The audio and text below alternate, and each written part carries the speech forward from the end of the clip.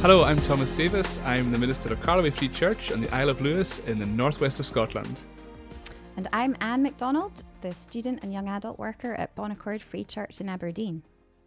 And I'm Andy Longway, minister of London City Presbyterian Church. And welcome to the Jesus Today podcast. It's great to have you with us again. Thank you so much for your support. It's been brilliant to hear from you since our last episode, and we're delighted to be back with you again today. Just a reminder, you can connect with us. You can email at hello@jesustodaypodcast.com, and you can connect with us on social media. If you look on X for Jesus Today Pod, you'll find us, and we're on Instagram as well. It's been so good to have you with us. We're so thankful for your support, and we're really looking forward to another episode together today.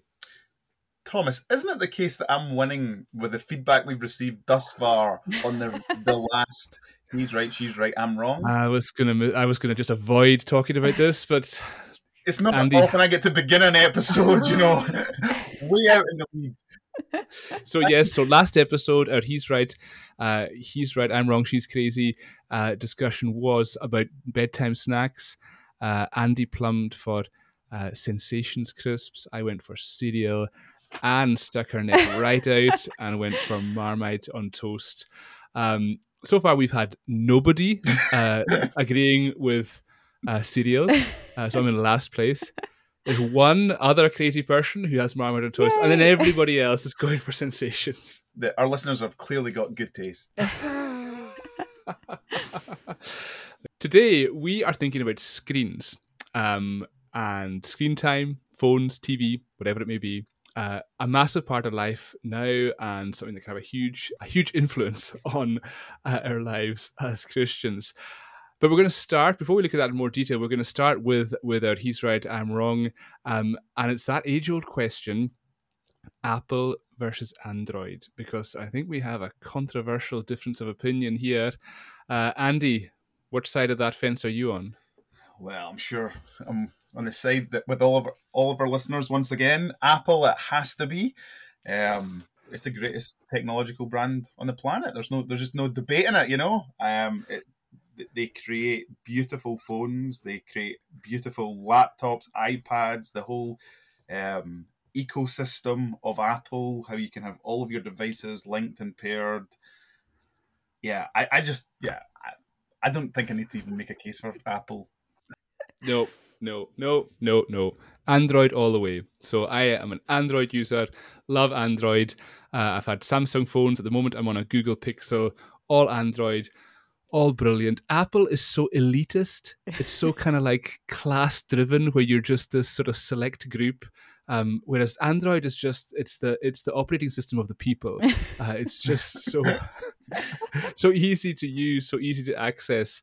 And none of this kind of like, like with Apple, if you've got the wrong plug, you can't use it. You can't just get a different plug. Whereas I can get the plug for my phone. I can get the plug for my whatever else I've got with the same plug, and you plug it in and it still works. Whereas Apple, it's actually like, oh, I've got this. So that's very frustrating. Whereas, Android is just so open. It's like none of this elitism of Apple. So Android all the way for me. Anne? Yeah. I feel like I'm a sellout here because I'm Apple, but it wasn't out of choice. I inherited my sister's old phone, so I'm just a reluctant Apple user. I kind of, on principle, side with you, Thomas, actually. Oh, wonderful! But now I'm so attuned to the way Apple does things. I think I'd find it hard to move to something else. So. You're part of the inner ring that C.S. Lewis spoke about. I've been sucked in. So. You're sucked in and you can't get out. Whereas I've broken free and I have just liberty. Although, having said all that, I think I'm a bit of a hypocrite because I actually just ordered an iPad. Wow. See, there you go, Thomas. There you go. Welcome to the dark side, Thomas. Oh, I know, it's terrible. I feel like I've sold out, but it's actually very hard to get. Like, when you're buying a tablet, I haven't bought a tablet in years, and it's actually really hard. There's either like very, very cheap or ridiculously expensive, and I kind of just wanted something in the middle because I want something that will work and be reliable, but I don't want anything fancy. And it turned out it was kind of Apple, like a kind of, I think it's a 2021 Apple model. So I've sold out. I feel Android can't even put together a good tablet. You have to come to Apple. Next, you'll see the phone's the same, the This is laptop's the terrible. same. Oh, before I know it, I'll be having sensations before I go to bed. Oh, man. Oh, well, listeners, we'd love to hear from you. I'm sure we have many Apple users. Sure, we have many Android listeners as well. And so we'd love to hear from you. Whose side are you on? Are you with me and Android, or are you with Andy, or are you wise like Anne and not actually that bothered, which is probably the best way to be. But screens are a massive part of life now, and you've got your phone, you've got your tablet, laptop, TV, and all of that just has a huge influence on our lives as followers of Jesus. We see the effect it has on ourselves, on the younger generation, and on the society around us. And we felt it would be a good thing for us to talk about, because, as I'm sure our listeners know, there are many challenges and difficulties arising from the availability of screens just now, and all that comes with that. But we wanted to start by recognizing that not everything's bad. There's some good aspects of this, and these are remarkable technological advances that we want to recognize and value. So we're going to start by talking about some of the good things about screens. Andy and Anne, how's screens been a positive thing in your lives? Well, I think definitely the connection you can have with other people. I think back to when I went to camp, or made friends on holiday even, or something like that, and then you would just, unless you were a good letter writer, which I was never very good at, you just lost touch. Whereas even some of our students coming to Bon Accord, you can see they already know each other from camp because they've kept in touch, and that's largely down to social media. So I think that's an amazing benefit from it. And it's, so that's one thing. But I do really love, although I don't think it's the only way that I would want to interact with the Bible, but I do love having the Bible on my phone as well. I find that so helpful, and just some of the you can compare different versions really easily. That's been such a good tool to have. So and highlighting and taking notes. I know there's some downsides to having your Bible on your phone, but actually it's been so helpful for me. So those are a couple off the top of my head. Yeah, but. Definitely. Yeah, Andy? Yeah, I would totally echo both of those things that Anne just said. I think just the gift that technology is, to think that we can stay connected with our friends. I can talk to my friends in the States in real time, see them through the screen, with the gift that is FaceTime. What a blessing, what a time to be alive in the providence of God, that we with a touch of a button, we have access to all the information, more information than we can ever imagine. Can you imagine saying to someone 150 years ago, with one touch, you can access information on whatever topic you want? They couldn't imagine it, and now we can. I love, like, we're recording a podcast on our laptops. It's going to be listened to by others via technology. And this is so much fun. It's so great to hear the positive feedback we get on our podcast and people who are listening to it.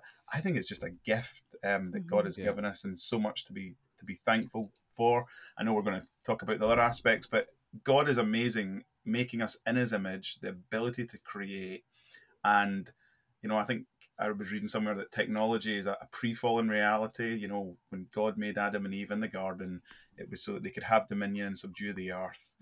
And one of the gifts that we've got as God's image bearers, even in a fallen world, is that we can use the gifts that He has given us to make things that serve good purposes and glorious ends. And I'm so thankful for that. Yeah. So true. And I would echo all of that.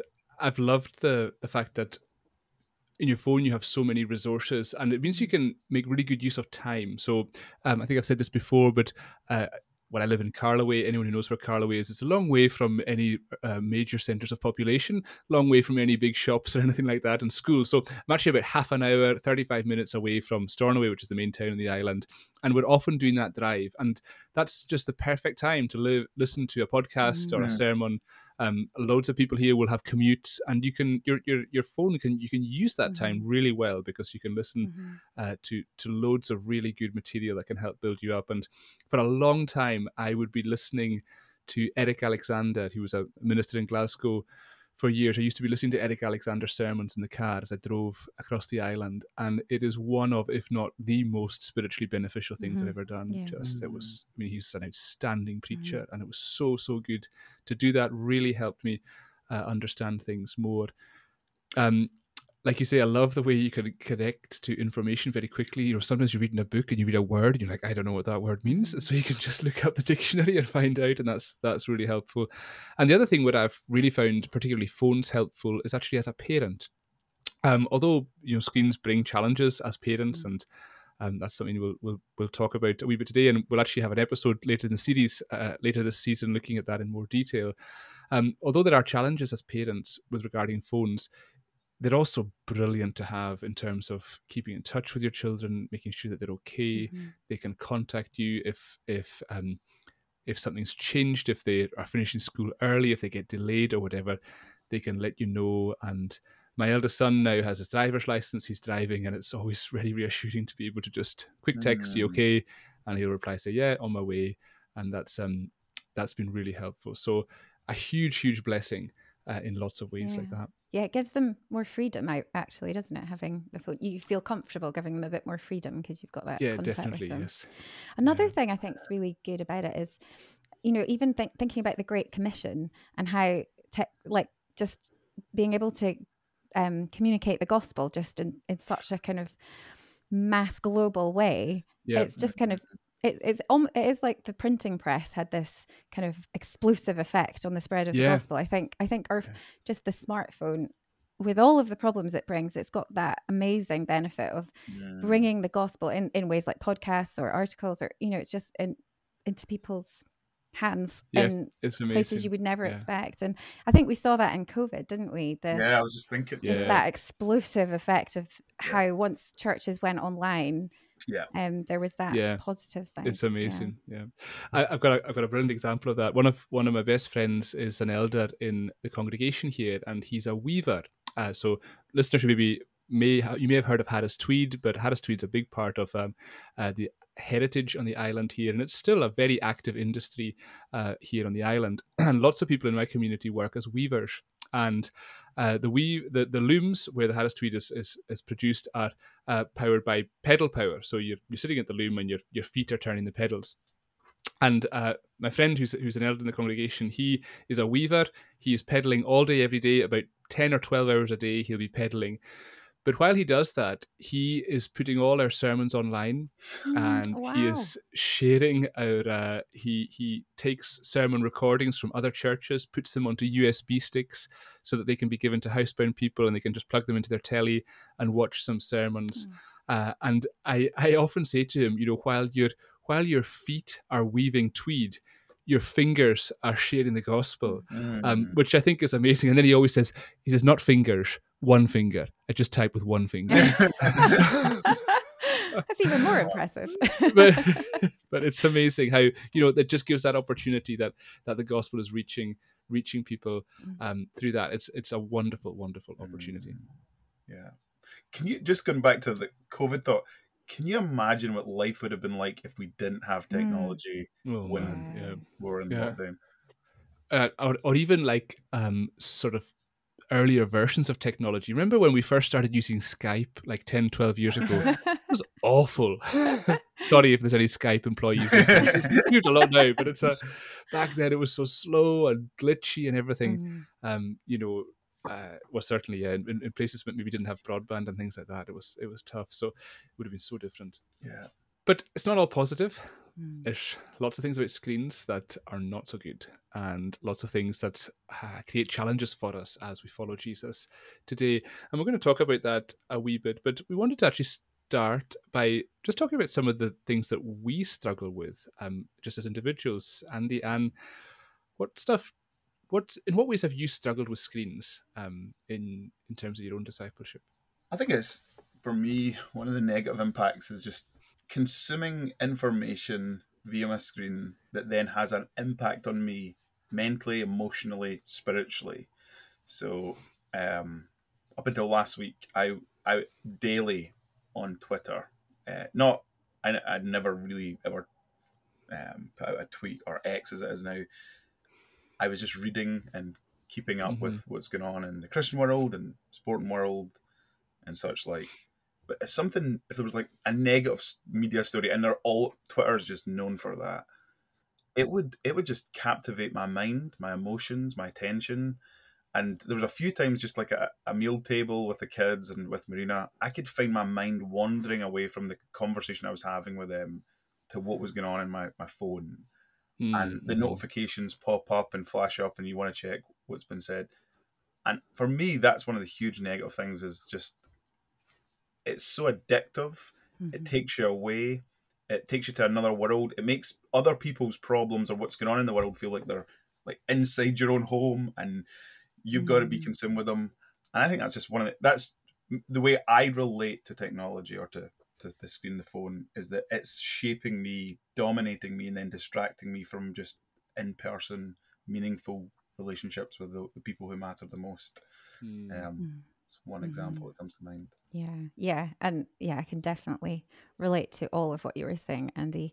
And I think just very similarly, it's just the addictiveness of it, but the time wasting nature of it, like the quantity of time I could waste just. And even if you're going onto your phone for a legitimate reason, like sometimes I'd be going to read my Bible on my phone, and then a notification pops up, and then I'm suddenly checking that, and then down some rabbit hole, and it's like half an hour later, and I just think, where did that time go, and what have I actually achieved? And I think part of it, I'm very, this is probably just my age and generation, but I'm only on Facebook. That's the one platform that I'm on. And I'm not very involved in it or anything. But if I get down a rabbit, you just that eternal scrolling. And so there's no natural end to a page. So there's no kind of point where you're like, oh, I've read a chapter of a book or something. It's just endless. So that, I think, just adds to that complete waste of time. So I think for me, time wasting, but also that buzzy feeling in your brain when you've been on the phone too much, that lack of peace and rest is another thing that I've noticed in myself. And I've actually, I think similarly to you, Andy, I don't know if for you it was something about knowing I was going to be having this conversation, but I've been thinking about my own use and it's been convicting me, and so I've been putting limits on my time. So that's one benefit of this conversation. If nothing else, I'm limiting my time on it, and that has been unbelievably helpful to just figure out how to do that. So well, because of this conversation, I picked up a book, like I think it was last week, to read. I just skimmed it and fell in a section that had like some diagnostic questions, and straight after I was like, I'm deleting Twitter, I'm deleting Facebook. I've got a really, and then it said check on your Apple device, Thomas. It said check your screen time usage and how many times you pick up your phone. And see, to be honest, when I saw how much time I waste on my phone, it scared me. I couldn't believe that how many times I'll pick up my phone on any given day. Do you know the average person will spend? It was in this book that I read, 7.5 years on social media. Now that's what they reckon. Goodness. In 5 years watching television. My goodness! Wow! Wow! That's scary. That's what we're giving away of our precious, limited time right now. I know we're going to live for all eternity, but I just don't want to be doom scrolling on Facebook, Twitter. It's so true, and it's it can so easily consume time. I think for me, the thing I struggle with is not so much the endless scrolling. I've never really got onto social media in any big way myself.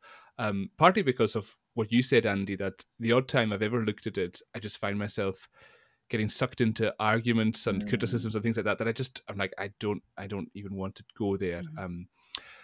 So it's not so much the scrolling that I struggle with. What I struggle with so much is the urge to check. And so like the urge to check my emails, the urge to check BBC Sport, the urge to check the football scores, the urge to check if there's a message on WhatsApp. And it's not so much sitting on my phone for ages that I struggle with. What I struggle with is to go more than 5 minutes without picking it up to check it. And I think that's like, I mean, it becomes an addiction where you're just like, I just want to check, and you're like, I checked this 5 minutes ago, and my wife said to me, "What's changed? You picked it up 5 minutes ago. What's changed?" And oh well, they might have scored, and oh, there might have been news about this, and and it's so silly, But what's even sort of more silly, I think, is that I think what lies behind that? What lies behind that urge to check? And it's like, well, I want to find news that will excite me, or I want to get a message that will encourage me, or I want to be able to read something that's going to make me feel better. All of those thirsts can be satisfied by just opening my Bible. And yet that's the one thing I don't do. You think, oh, I'll check BBC Sport or check my emails, and you think, oh man, Thomas, you're just, but it happens so easily. And I guess one of the big challenges, I was chatting to my wife about this morning. I was saying, what do you think? We're talking about screens. Any thoughts? And she said, well, the thing is with screens, they're trying to suck you in, and it works. And I think that was like, well, yeah, you're absolutely right. It actually works, and I think that that's the key thing that we have to recognize, that it's not something that might work. It's something that really does work. And we have to actually then sort of fight against it in many ways, or certainly take action to prevent. So yeah, these are the things some of the things we struggle with. And I'm sure for listeners, there's other aspects of it that you struggle I think what's well. so hard about all of these things is that it's because of what we talked about at the beginning. There is good in it, and so you can't just, well, you could, but I think it's unwise to completely just get rid of it. Exactly. Yeah, totally. And that's the hard thing, is navigating the good, but also being really careful with the bad, and that takes a lot of wisdom and self-control, which I think it really attacks your self-control. I think that's one of the things that really harms, and that's why I was thinking with my putting limits on my screen time. It was that principle of cutting off your hand if it causes you to sin, or plucking at your eye. Just that there is a place for, because like you were saying, Thomas, it's that urge that's it's almost I'm sure there's a lot of science or psychology that I don't understand around about dopamine effects and things like that, which is, we're not even fully aware of all of that, but that you have to maybe put external boundaries on and have some sort of accountability that's out with your own self-control, because if anything, it just shows the flawed nature of my own self-control. It's so true, isn't it? And I guess that's one thing. This is kind of broadening it slightly, but it's one of the really interesting things you see, that often, if you look at the industries that are really thriving, so often it's because they actually connect with a weakness in our sinful nature. Whether that's the addictiveness of social media, whether that's the kind of gossipy nature of tabloid media, whether that's gambling. You can see that these are the industries that are booming because they actually find a home in our hearts very, very easily. And like you say, Anne, it really shows how we need to be on guard, and those kind of boundaries and protections are so important. It's interesting how we've kind of talked about how, like, it's formed us spiritually, like you were saying, Thomas, about listening to Eric Alexander sermons, and I definitely relate to that. There's loads of things that I've listened to having my phone on me that's been really profoundly helpful in terms of my spiritual formation.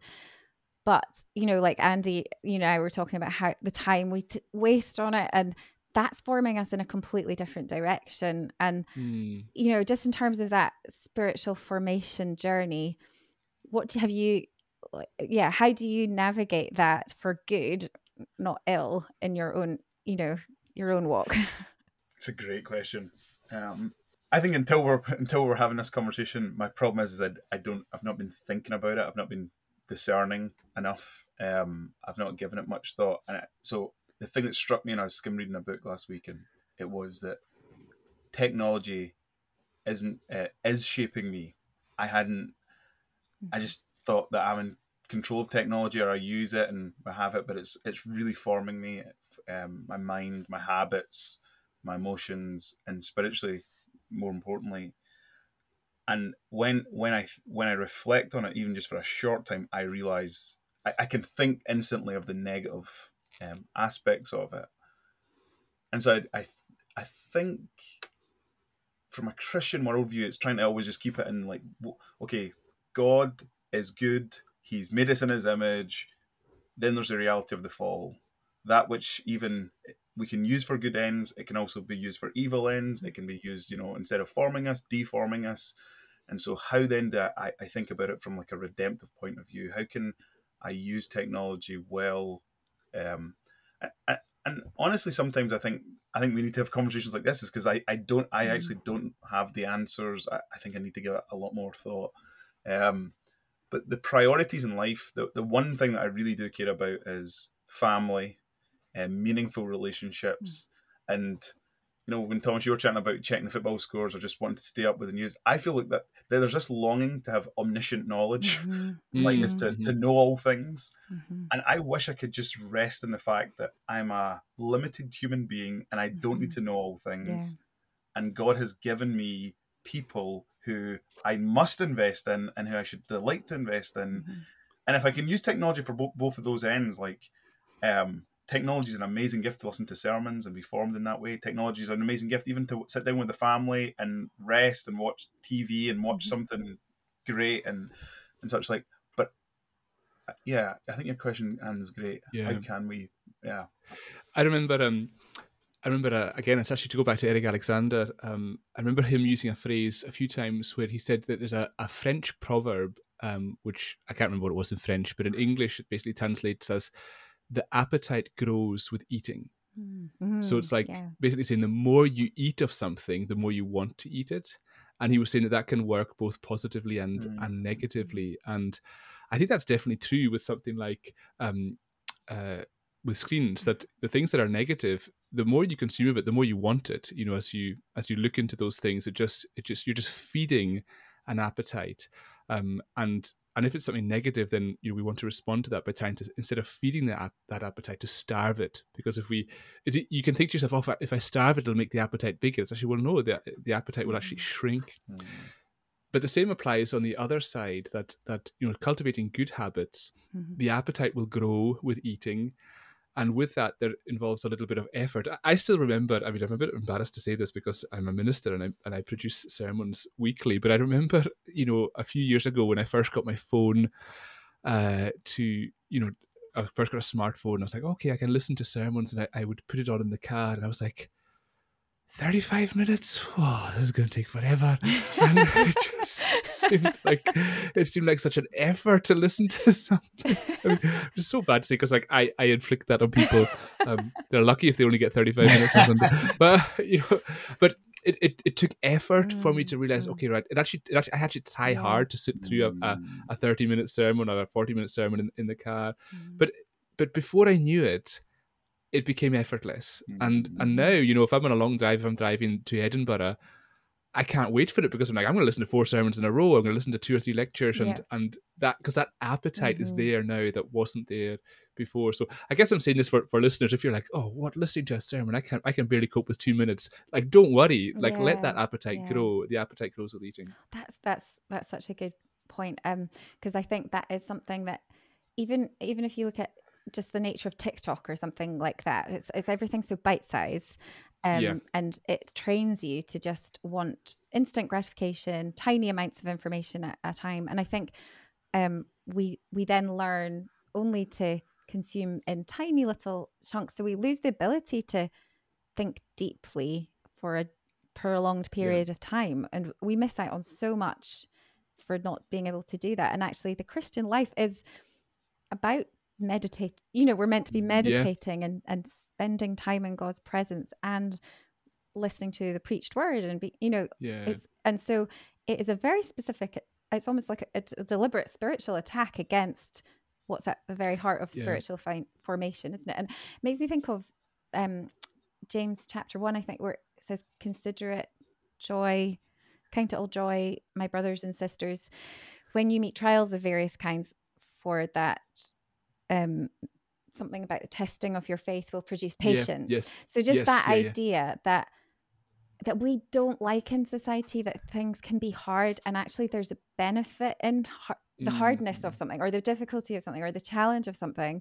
We just want to iron out anything that is even remotely, oh, that's a bit long, or that's a bit hard, or that's a bit more effort than I can be bothered with. But there's benefit in, and we see that, I see that just in my interaction with God's word. As you dig deeper, you see that wrestling with God's word and kind of figuring out, oh, I don't understand what that means, and kind of digging into that, there's some formation that happens in the midst of that. And as you do it in community as well, in real life community, there's even more benefit. So yeah. That's, I think that's so true. And it's so interesting, because what you've just described there, you mentioned earlier, Anne, which I thought was a great phrase, that kind of like buzzy head that you can have after scrolling. And I sometimes find it when I'm not a huge TV watcher, but I love watching football. So that's the thing I'll watch. If there's football on telly, I'll watch it, or if there's sport, I'll watch it. And sometimes I really enjoy it, and it's a really good break. But sometimes it's not, and sometimes you watch it, and you probably know you should be doing something else, but you're like, oh, I just want to watch. And at the end of it, you don't feel relaxed. Your head's buzzing and horrible. What I find is that, the times when you do even take 5 minutes to just sit and reflect on God's word, I have never come away from that with that horrible, buzzy, fuzzy head. Yeah, that's so true. You always come away with like, kind of it's like a thirst is being quenched, and there's just a settledness and yet it's so deceiving, because I keep thinking, oh, the football will make me feel good. Yes, but actually it's if you've got half an hour to relax, that's what you choose, isn't it? More than exactly. That's so true. I really liked what you were saying as well, Andy, about you were making that point about omniscience, and actually just learning, like, we want that for ourselves, and not resting in God's omniscience. I think a lot of it is to do with that. It is that trying to claim aspects of God's character for ourselves, like even the good things that we were talking about being connected to people in different parts of the world, and that's like that omnipresence of God, isn't it? We want that for ourselves, and although there's good in that, we have to be careful with how we handle it, and just because I think it is very like what was going on in the Garden of Eden, was that grass, like becoming more godlike. That's what Eve was wanting to be like God, and I feel like that's the temptation, and I can feel that myself with just, and you connected it with rest, Andy, as well, and I just think that is so true. When I'm trying to know too much and be in touch with so many people, I just feel really drained and exhausted. And when I actually acknowledge my limited nature and can rest in God, it's a gift. So. That's such a good point, Anne. And you talk about kind of trying to take God's place. Just as you were saying that, I was thinking, another example of that is the kind of Christian controversies that you were talking about, Andy, whereby we want to take God's place as judge. And so there's a debate about an opinion, or about, a particular issue, or how to approach a topic. And we just jump into that judgment seat through social media, to decide who's right, who's wrong. And again, I think that's another example of trying to take a place that really only belongs to God. Yeah.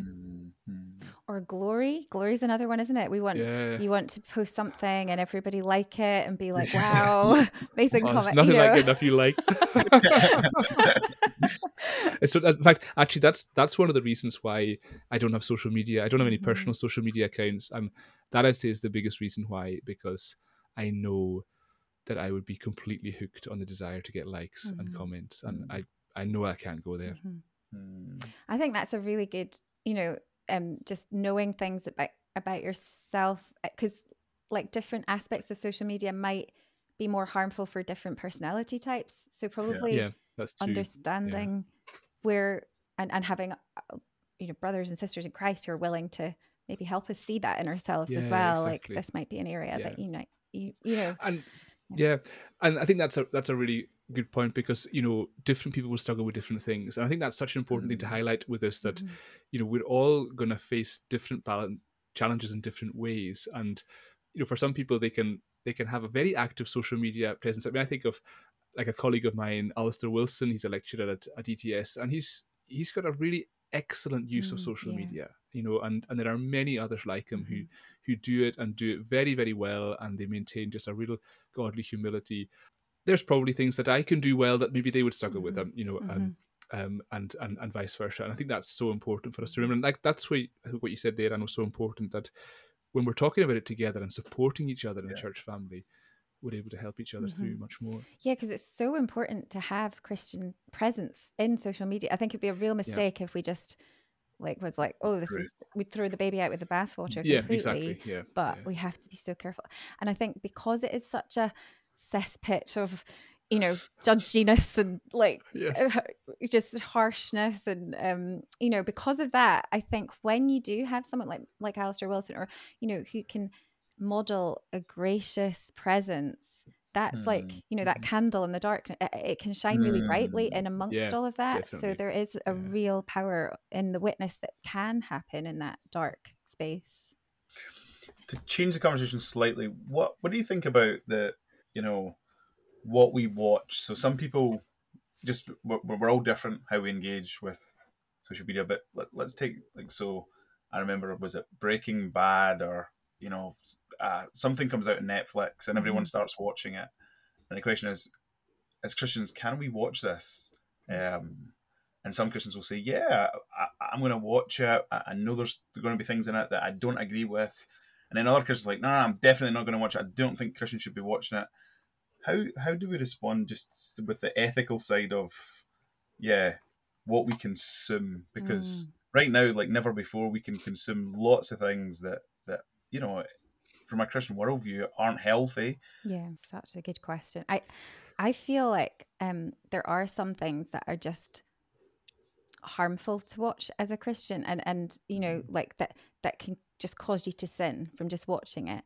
But I think there's a lot of things that if you can approach it with the right caution, that it's actually helpful to have a real sense of what people are watching and what's shaping people's opinions and kind of worldview. So like I always talk about it with the students, like a carbon monoxide mask that you need to put on when you're engaging with culture. And the carbon monoxide mask is like catching the message. So saying, what is the message that this is kind of putting out there? So articulating that to yourself, and then saying, and actually, I got this from your podcast. I actually, one of your earlier podcasts, what is good about it? What is bad? And how is Jesus better? And I think that is super helpful. I do think there are some things that are just not helpful to watch at all. But I think having that approach in place liberates you to watch a lot more than if you're just passively absorbing. I think passively absorbing things is the absolute worst thing we can do. But I think it can be actually actively helpful to watch things with that filter in place.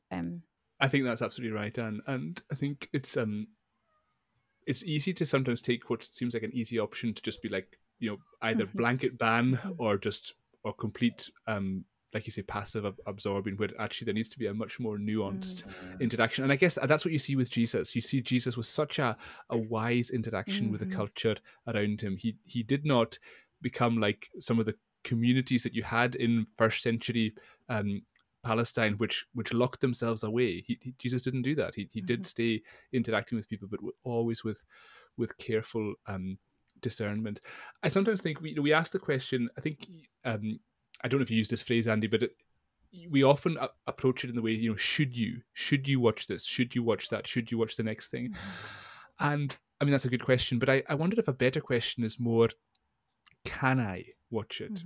So rather than looking at other people thinking, well, should they just, shouldn't, looking at my own heart thinking, can I watch that?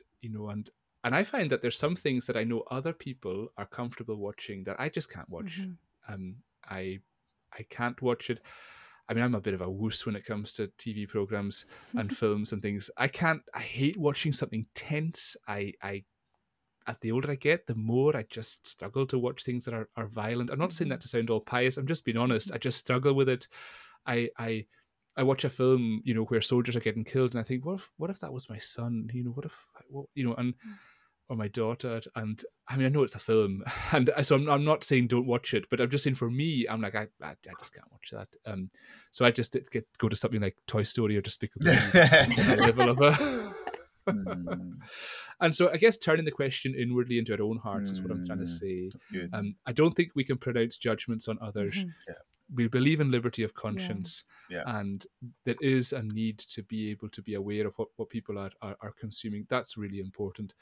But looking at our own hearts, our own weaknesses, and turning the question inwardly, can I? Yeah. Sometimes the answer will be yes, but sometimes the Yeah. answer will be no. And I think also sometimes the things that we watch, the things that look on the surface to be, oh, that's quite safe because it's like a nice Disney movie, or Yeah, can actually be more insidious if we're not yeah, thinking, like putting your carbon monoxide mask on Yeah. and going, what is the message? Because the subtle message of a lot of these children's TV shows, even, that you think, oh, I can just put the guard down and just watch that, yeah, and it's actually shaping you to be like, you're the most true measure of the world is your own heart, or Yeah. you must be true Yeah. to yourself, or I don't know, something like that. yeah, exactly. And I think, yeah. wow, that's actually perhaps more harmful than something that's overtly a bit on, and you're Very more true. alert, and you're like, well, I don't want to actually, like Yep, fast forward very that or true. something. I don't know, but Yeah. What about I think you're yeah. absolutely right. You're absolutely right. Those subtle messages can be the most dangerous of all. Mhm.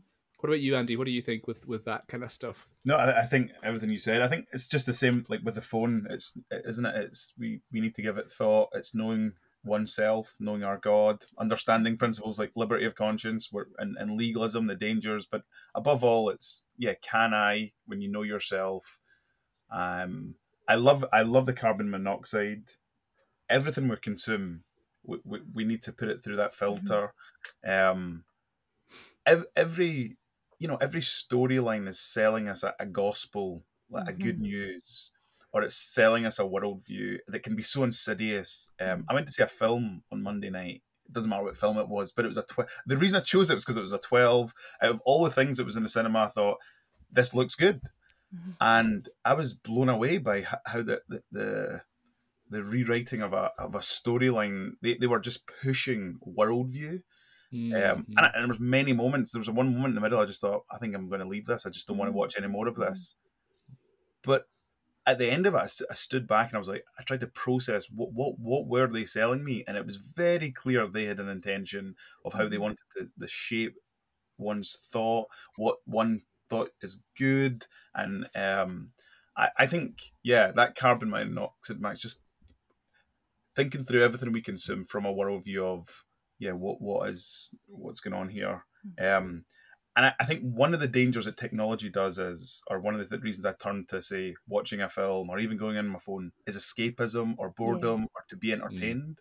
And I think that's when I'm my most vulnerable. And so cultivating ways where I can grow in thoughtfulness to that which I'm consuming is really important. And I think that's where I've been really slow. I think one of the biggest things why I really like this conversation and just listening to what you guys are saying is that giving this more thought is so important. I don't feel like I've given it much thought. I just, yeah, go with the flow. Yeah, so true, so true. And like you say, even stopping to think is one of the best steps that we can take. So, well, if our listeners, you've got any feedback on that, it'd be great to hear from you. I'm sure this is going to, this theme's going to play a big part in future conversations. But as we draw things to a close, we're sponsored by Christian Focus. So grateful to them for their sponsorship of our podcast. Thomas, you're doing the book reviews. You've been on holiday. You've been reading a lot, haven't you? Consuming a lot in France. I have. I had a wonderful holiday in France and lots of time to read. So I've got a couple of books I want to recommend. One very much tying in with what we've been talking about. It's called Christ and the Culture Wars by Ben Chang.